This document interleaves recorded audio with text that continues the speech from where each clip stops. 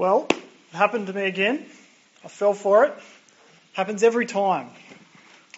I was doing a motorbike test the other week. I was going for my L's. I'm getting my motorbike, which is kind of exciting. And to get your motorbike L's, you have to do a multiple choice quiz. And I fell for those questions that are only kind of half true. You know those ones? They're true, but they're not the most true questions. I hate them. No, I'll give you the example. I got 3 wrong. I'll be honest, I got 3 wrong. You're allowed to get 7 wrong, but so I passed. So that was good. But here's one of the ones that I got wrong. See if you can work it out. On a hot day, what is the best protective clothing to wear when riding a motorbike? Is it A, a thick leather jacket, B, a thin leather jacket, or C, a short sleeve t-shirt? What do you reckon? What's the best protective clothing to wear on a hot day? You guys going A? Anyone going B? A few B's out there. Anyone going C? T-shirt. Thanks. I can tell you guys, motorbike riders. The answer's A. It's a thick leather jacket. I went with B. I thought that maybe if it was hot. I thought leather's still pretty good, but it's not, The best protective clothing was the question. Doesn't matter if it's hot. Doesn't matter if it's cold. You've got to go for the best. You've got to get the most true. I fell for it. Fell for a half-truth. As I've been talking to people over the past few weeks, talking to some random strangers, people I don't know, just because I do that sometimes, around uni, ask them about what they think about God, who God is.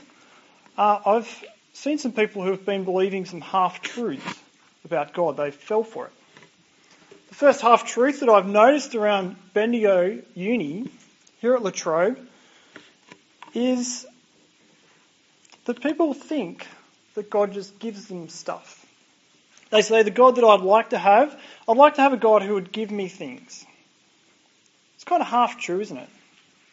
Because we pray to God, God actually tells us to pray, to ask for Him, ask for things. And He gives us what we need. It's kind of half true, isn't it? The part that's true is that God does tell us to ask Him for things. God is a God who gives us things. The part that's wrong is that He'll just give us whatever we want. See, it's not like God's a vending machine. Vending machines, you pop in a coin and you get the thing out that you want. God's not a vending machine. But I wonder if sometimes we treat Him a little bit like that. We treat Him like maybe we'll just pop up a few prayers, put a few prayers in, and we'll get something back. Having trouble in a test, pop a few prayers up. Having trouble in a relationship, pop up a few prayers. Whatever it is, whatever you're struggling with, just pop up a few prayers and God will give us what we want. In today's passage, we see a man who has a really serious want. His legs don't work. But Jesus doesn't seem to give him what he wants straight away. Jesus holds back on that a little bit. He doesn't give him what he wants. What we'll see tonight is that God gives us what we need. There's another half-truth floating around that I've noticed. And that is that God's kind of just really strict. It kind of falls out of the previous one. It's that God, because He doesn't give us what we want, then He must be really strict. He only gives us what we need. It's kind of this authoritarian guy. He's got rules. I was at Coles just earlier in the week, doing a bit of shopping, and I was lining up behind a mum with a little kid. I imagine this will happen with my little daughter later on when she starts coming to Coles with us and doing the shopping. But this little guy, he was going for a Mars bar. I don't know if you've seen this. He was at the checkout, they were doing the thing, and this little kid, he's going for a Mars bar. And the mum was just going, stop, don't do that. I wonder if that's how some people think about God. God just says, don't do that. Or don't do that. Or definitely don't do that. Is God kind of like that? Just stopping you from doing what you really want to do? If that's the way you think about God, then I think that's going to have a serious effect on the way you relate to Him. if God's just there to kill your fun in life, to stop you really enjoying what's going on, then you're not actually going to want to listen to him, are you? You're going to want to kind of try and maybe just to push him away, and then you're going to try and want to get away with stuff, kind of push the boundaries, see how far you can get. You'll get frustrated when his word conflicts with what you want to do. And you'll rebel against him, you'll sin. You'll question his authority. That's what the Pharisees do in the story. They resist Jesus' words. They question his authority. They say, you can't do that. You can't say that. There's two groups of people in today's story. There's the people who just come to Jesus with their wants, trying to get stuff out of him. And there's the Pharisees, there's the other group, who resist him, who don't want to listen to him. I wonder which group you kind of fell into this week. Were you like the person who just kind of came to God with like a vending machine, give me what I want? That's the only time you gave him any attention, when you wanted something out of him? Or were you the person who just resisted his authority? You didn't read his word, you didn't pray to him much because you knew that if you did, then your true heart might be exposed.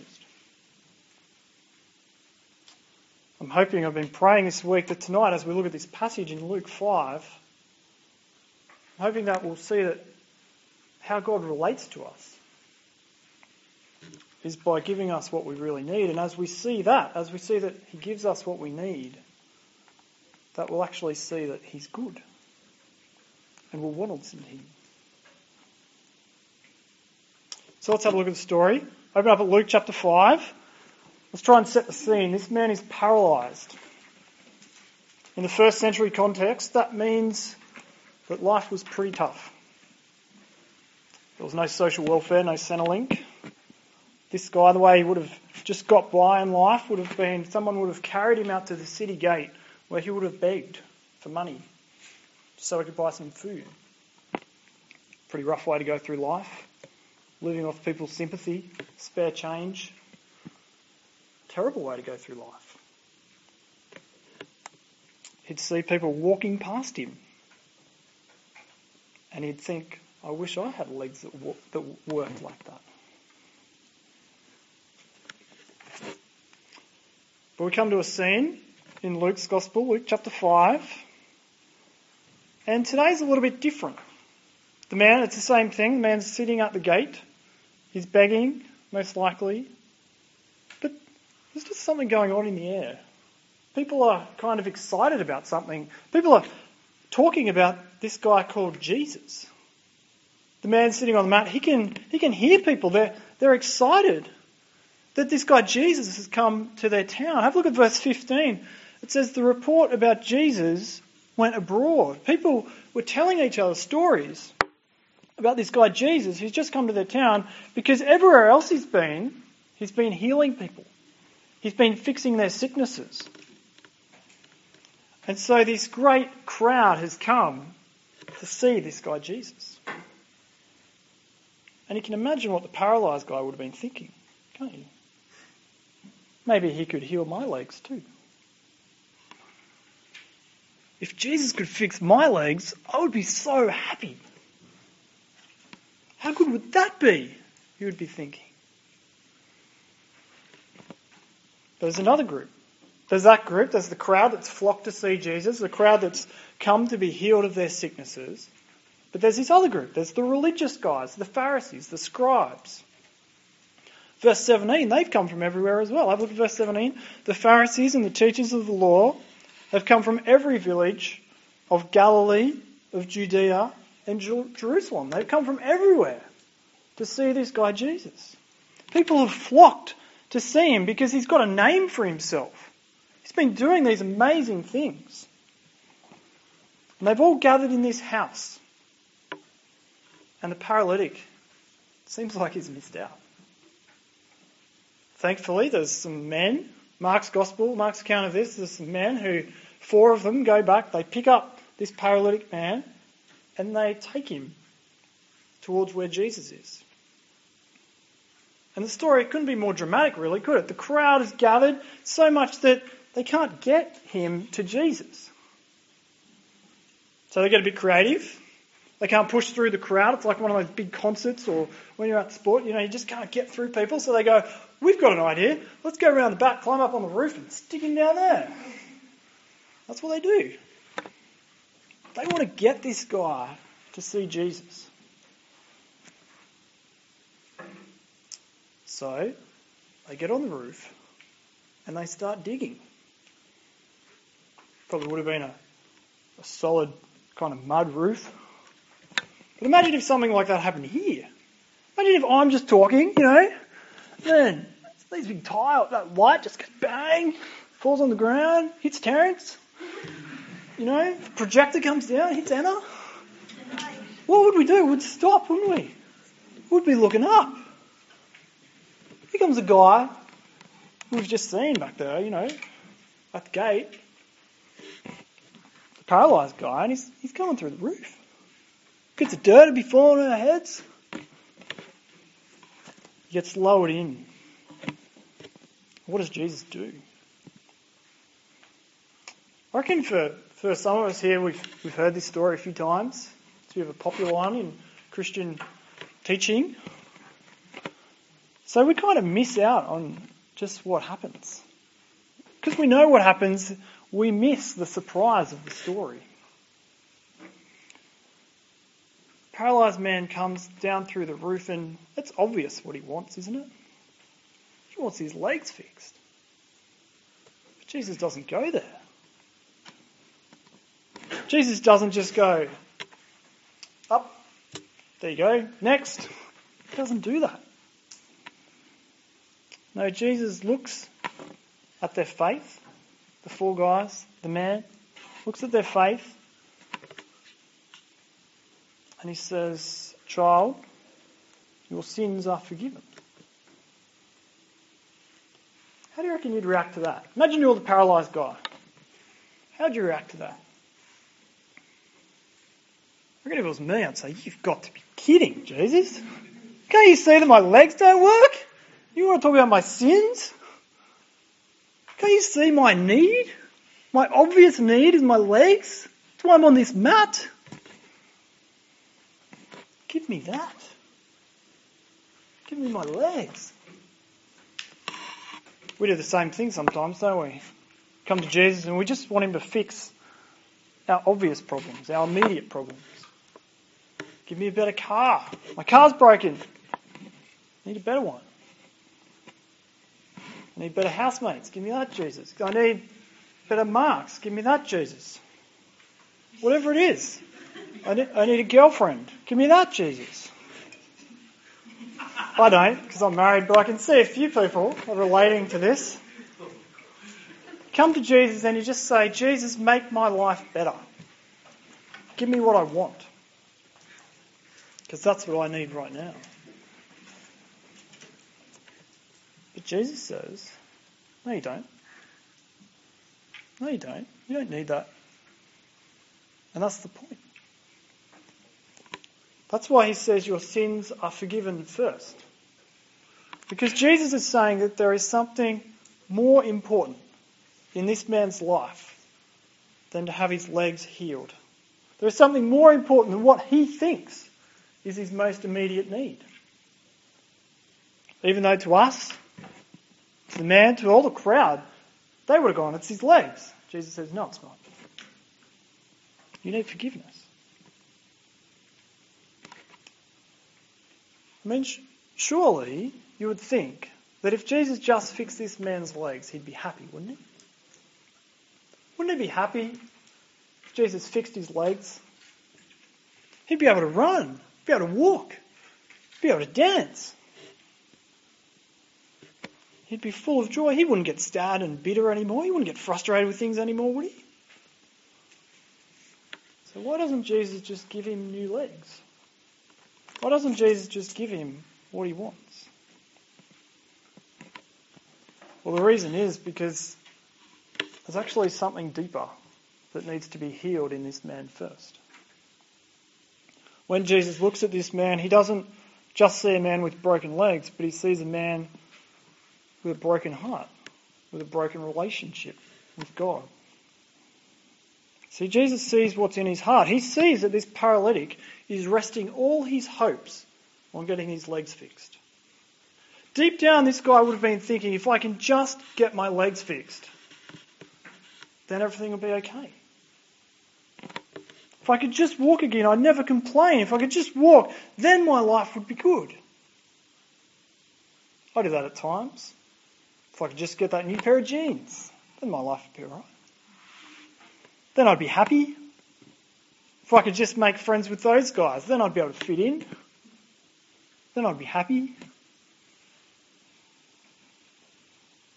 You fill in the blanks. What is it for you that you think, if I could just get that, then I'd be good.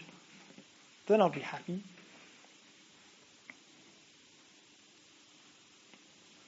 See, Jesus, by not healing this man's legs, is saying something very important to us. He's saying, don't put your hope in things, because they won't satisfy. They won't save you. They won't actually give you what you think you're looking for. See, Jesus knows that this man and probably most of the crowd have come just so he'll fix them, just so he'll solve their problems, cure their sicknesses, make them walk, improve their comfort in life. And Jesus is saying that they're not the deep down issues. See, if Jesus fixes this man's legs, then sure, he'll be happy for a while, happy for a few days, a few weeks, but sooner or later, there'll be other problems in life that'll catch up with him. There'll be another discomfort, another need, another worry. This guy needs something deeper to be healed first. It's a bit like gardening. Been doing a bit of gardening lately. Quite like gardening. Made a box actually. Made this box. I found some old pallets, made a box and did some gardening. It was good. You know when you go gardening, many people go gardening here. Not really. Some. It's fun. It's good for you. You should have a crack at it. It's no good when you're gardening just to kind of get your secateurs off with the weeds and just snip the top off. It's no good just, might make it look good for a little while. They won't be that obvious. If you want to get rid of those weeds, you have to pull the roots out. You have to go down deep. You have to get it right out. See, Jesus, he wants to deal with the root of this man's problem. He wants to heal not his legs, but what's actually going on in his heart. See, Jesus knows that if he is really going to bring joy to this man, if he needs something that's going to last, something that's going to last more than just his legs, something that's not going to grow weak, something that's going to produce joy that goes for eternity. Jesus isn't going to shortchange this guy. He's not going to give him a quick fix. He's going to fix his heart. But we'll come to that in a minute. Because there's another group here in the room. There's the Pharisees. There's people who have come to Jesus who'll fix their needs. That's the crowd. But there's this other group, the Pharisees, the religious guys. The guys that, well, I kind of go, at least I'm not like them. At least I'm not like them. These guys who seem to have come just so they can weigh up what Jesus is saying. They're not going to listen to him. They don't really like what he's saying. They've just come to test him.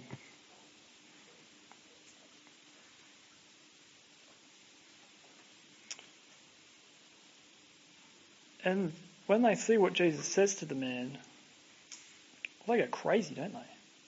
They don't want to listen to it. Jesus says, man, your sins are forgiven. And the scribes, these Pharisees, they nearly fall over backwards. He can't say that. They're thinking to themselves. They get angry. He's blaspheming. He can't forgive sins. Only God can forgive sins. And you know they're exactly right. Only God can forgive sins. because our sins are against God. The Pharisees have got it right. When we sin, it's God who we offend. So if only God can forgive sins, well, you know what Jesus is claiming about himself, don't you? Jesus, by claiming to be able to forgive sins, is saying that our sins are against him as well. That we've sinned against him. Because when you think about it, you can't forgive sins that aren't against you, can you? Imagine for a minute that Brody walks up and punches Joel in the face.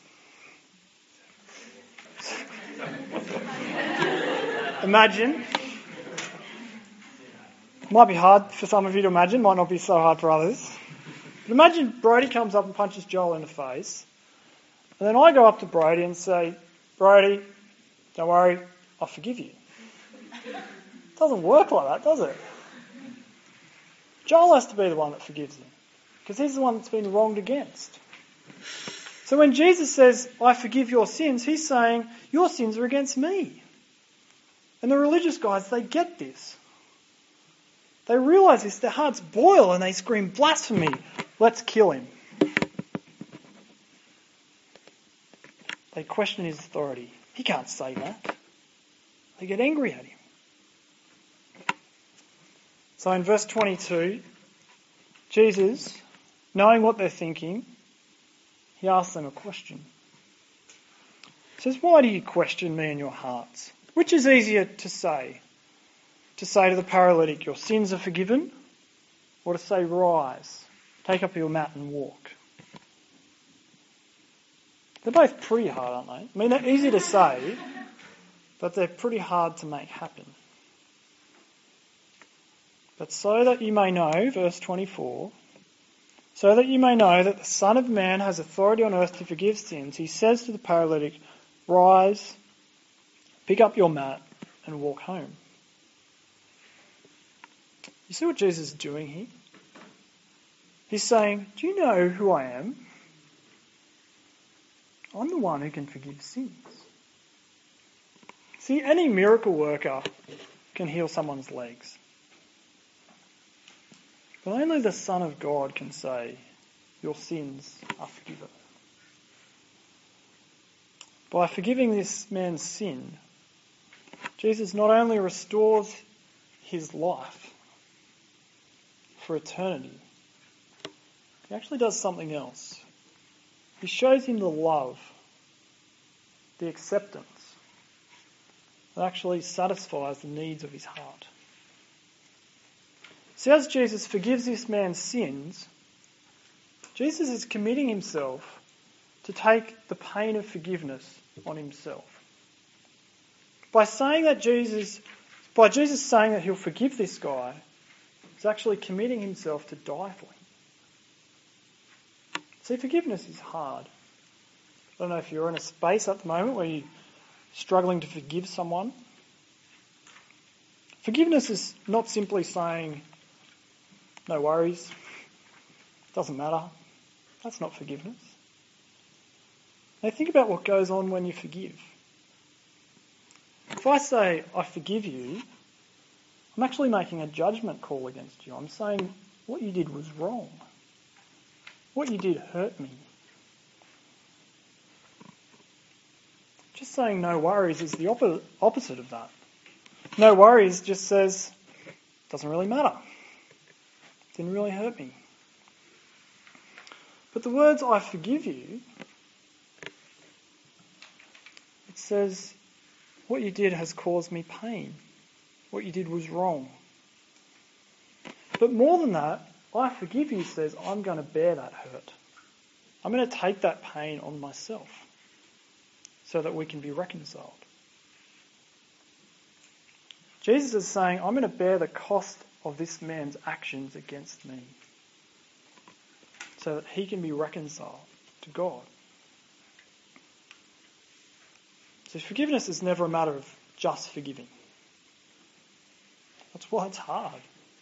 If you're in a space at the moment where you're struggling to forgive someone, it's hard because you've got to take that pain on yourself. And that's what Jesus does for our sins. He takes the pain, the hurt, in order that we can reach reconciliation. So it would have been much easier for Jesus to say, get up and walk. Really. Because to effect forgiveness of sins is ridiculously hard. To forgive that man's sins, Jesus knows that he's going to have to die for this guy. Jesus will die on a cross, bearing that pain on himself, so that we can be reconciled. See, when Jesus dies on the cross at the end of Luke's Gospel, he took that man's sin onto himself. He paid for it, so he didn't have to. To make that man able to truly dance for eternity, Jesus had his own legs fixed to that cross. See, everyone's eyes were on Jesus, weren't they? Everyone was looking at him. What's he going to do? What's he going to do when this guy comes down through the roof? Well, Jesus looked around the room, and he saw a bunch of people who just wanted to use him, just come to get their needs fixed. He saw another bunch of people who were just questioning him, resisting him, not listening to him. And what did he do? Well, he looked at them and he loved them. He said, I forgive you. Because that's what Jesus does. He loves us at our worst. In the book of Romans, Paul says, while we were his enemies, Christ died for us. There's a really odd movie I watched a little while back. It's called The Fisher King. I don't know if anyone's seen it. It's got Robin Williams in it as the main character. And there's a scene in this movie that's really quite remarkable. Robin Williams plays a guy called Parry. It's a bit of a weird name in itself. But Parry's he likes this girl, and this girl's kind of a little bit awkward. She's a bit of a klutz. She trips over. She kind of eats with talks with a mouthful, and she's just a little bit odd. And eventually in the movie, as it goes along, as most movies do, the girl and the guy get together. Parry and this girl, they go out on a date, and it's a really nice date. They have lots of fun. But at the end of the night, the girl says to Parry, well, thanks. That's been really nice, but it's over now. She's all self-conscious about her faults, about her inadequacies. She knows that if they go out on another date, then Parry will find out what she's really like. And she's worried that when that happens, he won't want to be with her anymore. But Parry says, and it's kind of a little bit creepy, but Parry says, no, you don't get it. I've been watching you. It is a little bit creepy, isn't it? It's not like creepy in the movie, it's just the way I say it. He says, I've been watching you. He actually has kind of been following her around town all this time. That's kind of, still sounds a bit weird, but he says, I know that you trip over. He says, I know that you're a bit of a klutz. I know that you're a bit awkward. I know that you don't always speak well to people. I know that you talk with your mouth full. He says, I know everything about you. And I still love you. And she can't believe it. Not because he's a creep, but because of what it means to her. She can't believe it, that this guy knows everything about her and still loves her. All her inadequacies, all her anxieties just start to subside because of this person who accepts her for who she truly is. See, to have someone look at you at your worst and still love you is extraordinary. It's empowering. It's what we're actually looking for. But when the Lord of the universe, the one with authority to forgive sins, when your Creator looks at you and loves you at your worst, when he dies for you, well, that love does something for us. That love, it actually starts fixing us. It changes what we really love. Because knowing that you're loved in that way, it actually starts solving those longings in our hearts. See, the love that Jesus shows us by forgiving us at our worst, it starts to heal these discontents in our life by filling us with thankfulness. I don't know if you found yourself in some sort of sin in this past week. I reckon if you have, it's worth actually trying to dissect it a little bit. Think about what's going on when you fall into those traps of sin. If you've been constantly comparing yourself with other people, if you've been kind of flirting or wearing clothes just to get people's attention, chances are that you're actually longing for someone to accept you, longing for someone to show you love, longing someone to look at you as you are and say, I want to be with you. If you've been looking at pornography this week, chances are that deep down you're actually longing for someone to love you, to give themselves to you. You wonder why that sin never seems to satisfy. It's because it's just a shallow fix. It doesn't go down to the deep longings of what we really need. You have to keep going back again and again. You get trapped by it. What you're really looking for is someone to accept you. You might be longing to be in a relationship, thinking that if you just had a girlfriend or if you just had a boyfriend, then your loneliness issues would be fixed. Then you'd be happy. If that's you, can I just say that starting a relationship to meet your needs is not the best way to start a relationship. Why not let Jesus meet those needs? He's given us his body, the church, the people here, to fix our loneliness issues. He's given us each other. Why not start pouring yourself into this group of people? Make good friendships here. Work hard on developing good, safe friendships here at CU and in your churches. Maybe you've been getting overly anxious about something like your uni marks. Chances are that you're looking for approval. Looking for someone to say, good job, well done. Looking for someone to communicate that they love you. Jesus says, you don't have to prove yourself to me. That sense of guilt you've been feeling for that sinful habit, it's washed away when Jesus says, I forgive you. See, Jesus knew that fixing this man's legs wouldn't have been enough. So he didn't do it straight away. He wasn't going to shortchange him. He wasn't going to give him something unless it would last, unless it would truly fix his deepest needs.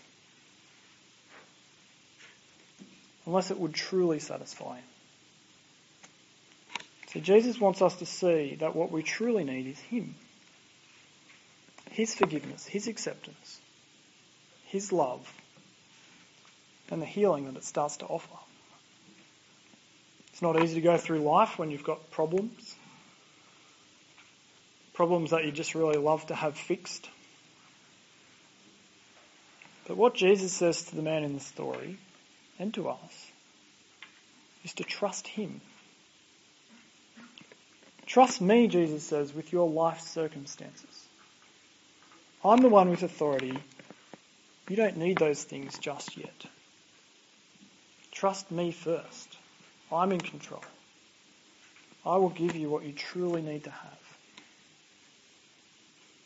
Because what we need, it's not a girlfriend or a better transcript. We need a saviour. Someone who loves us. Someone who forgives us. Someone who accepts us. This is the message of the gospel. That Jesus looks at you as you are in your sin and he forgives you. It's good news, isn't it? If you let that knowledge, you let that good news sink into your heart, you let that go deep down, then you will feel loved. You will feel secure. You'll feel filled up with thankfulness. And it'll start healing those discontents in your life. You'll see that Jesus is truly good. And you want to start hearing him and living for him. Let me pray.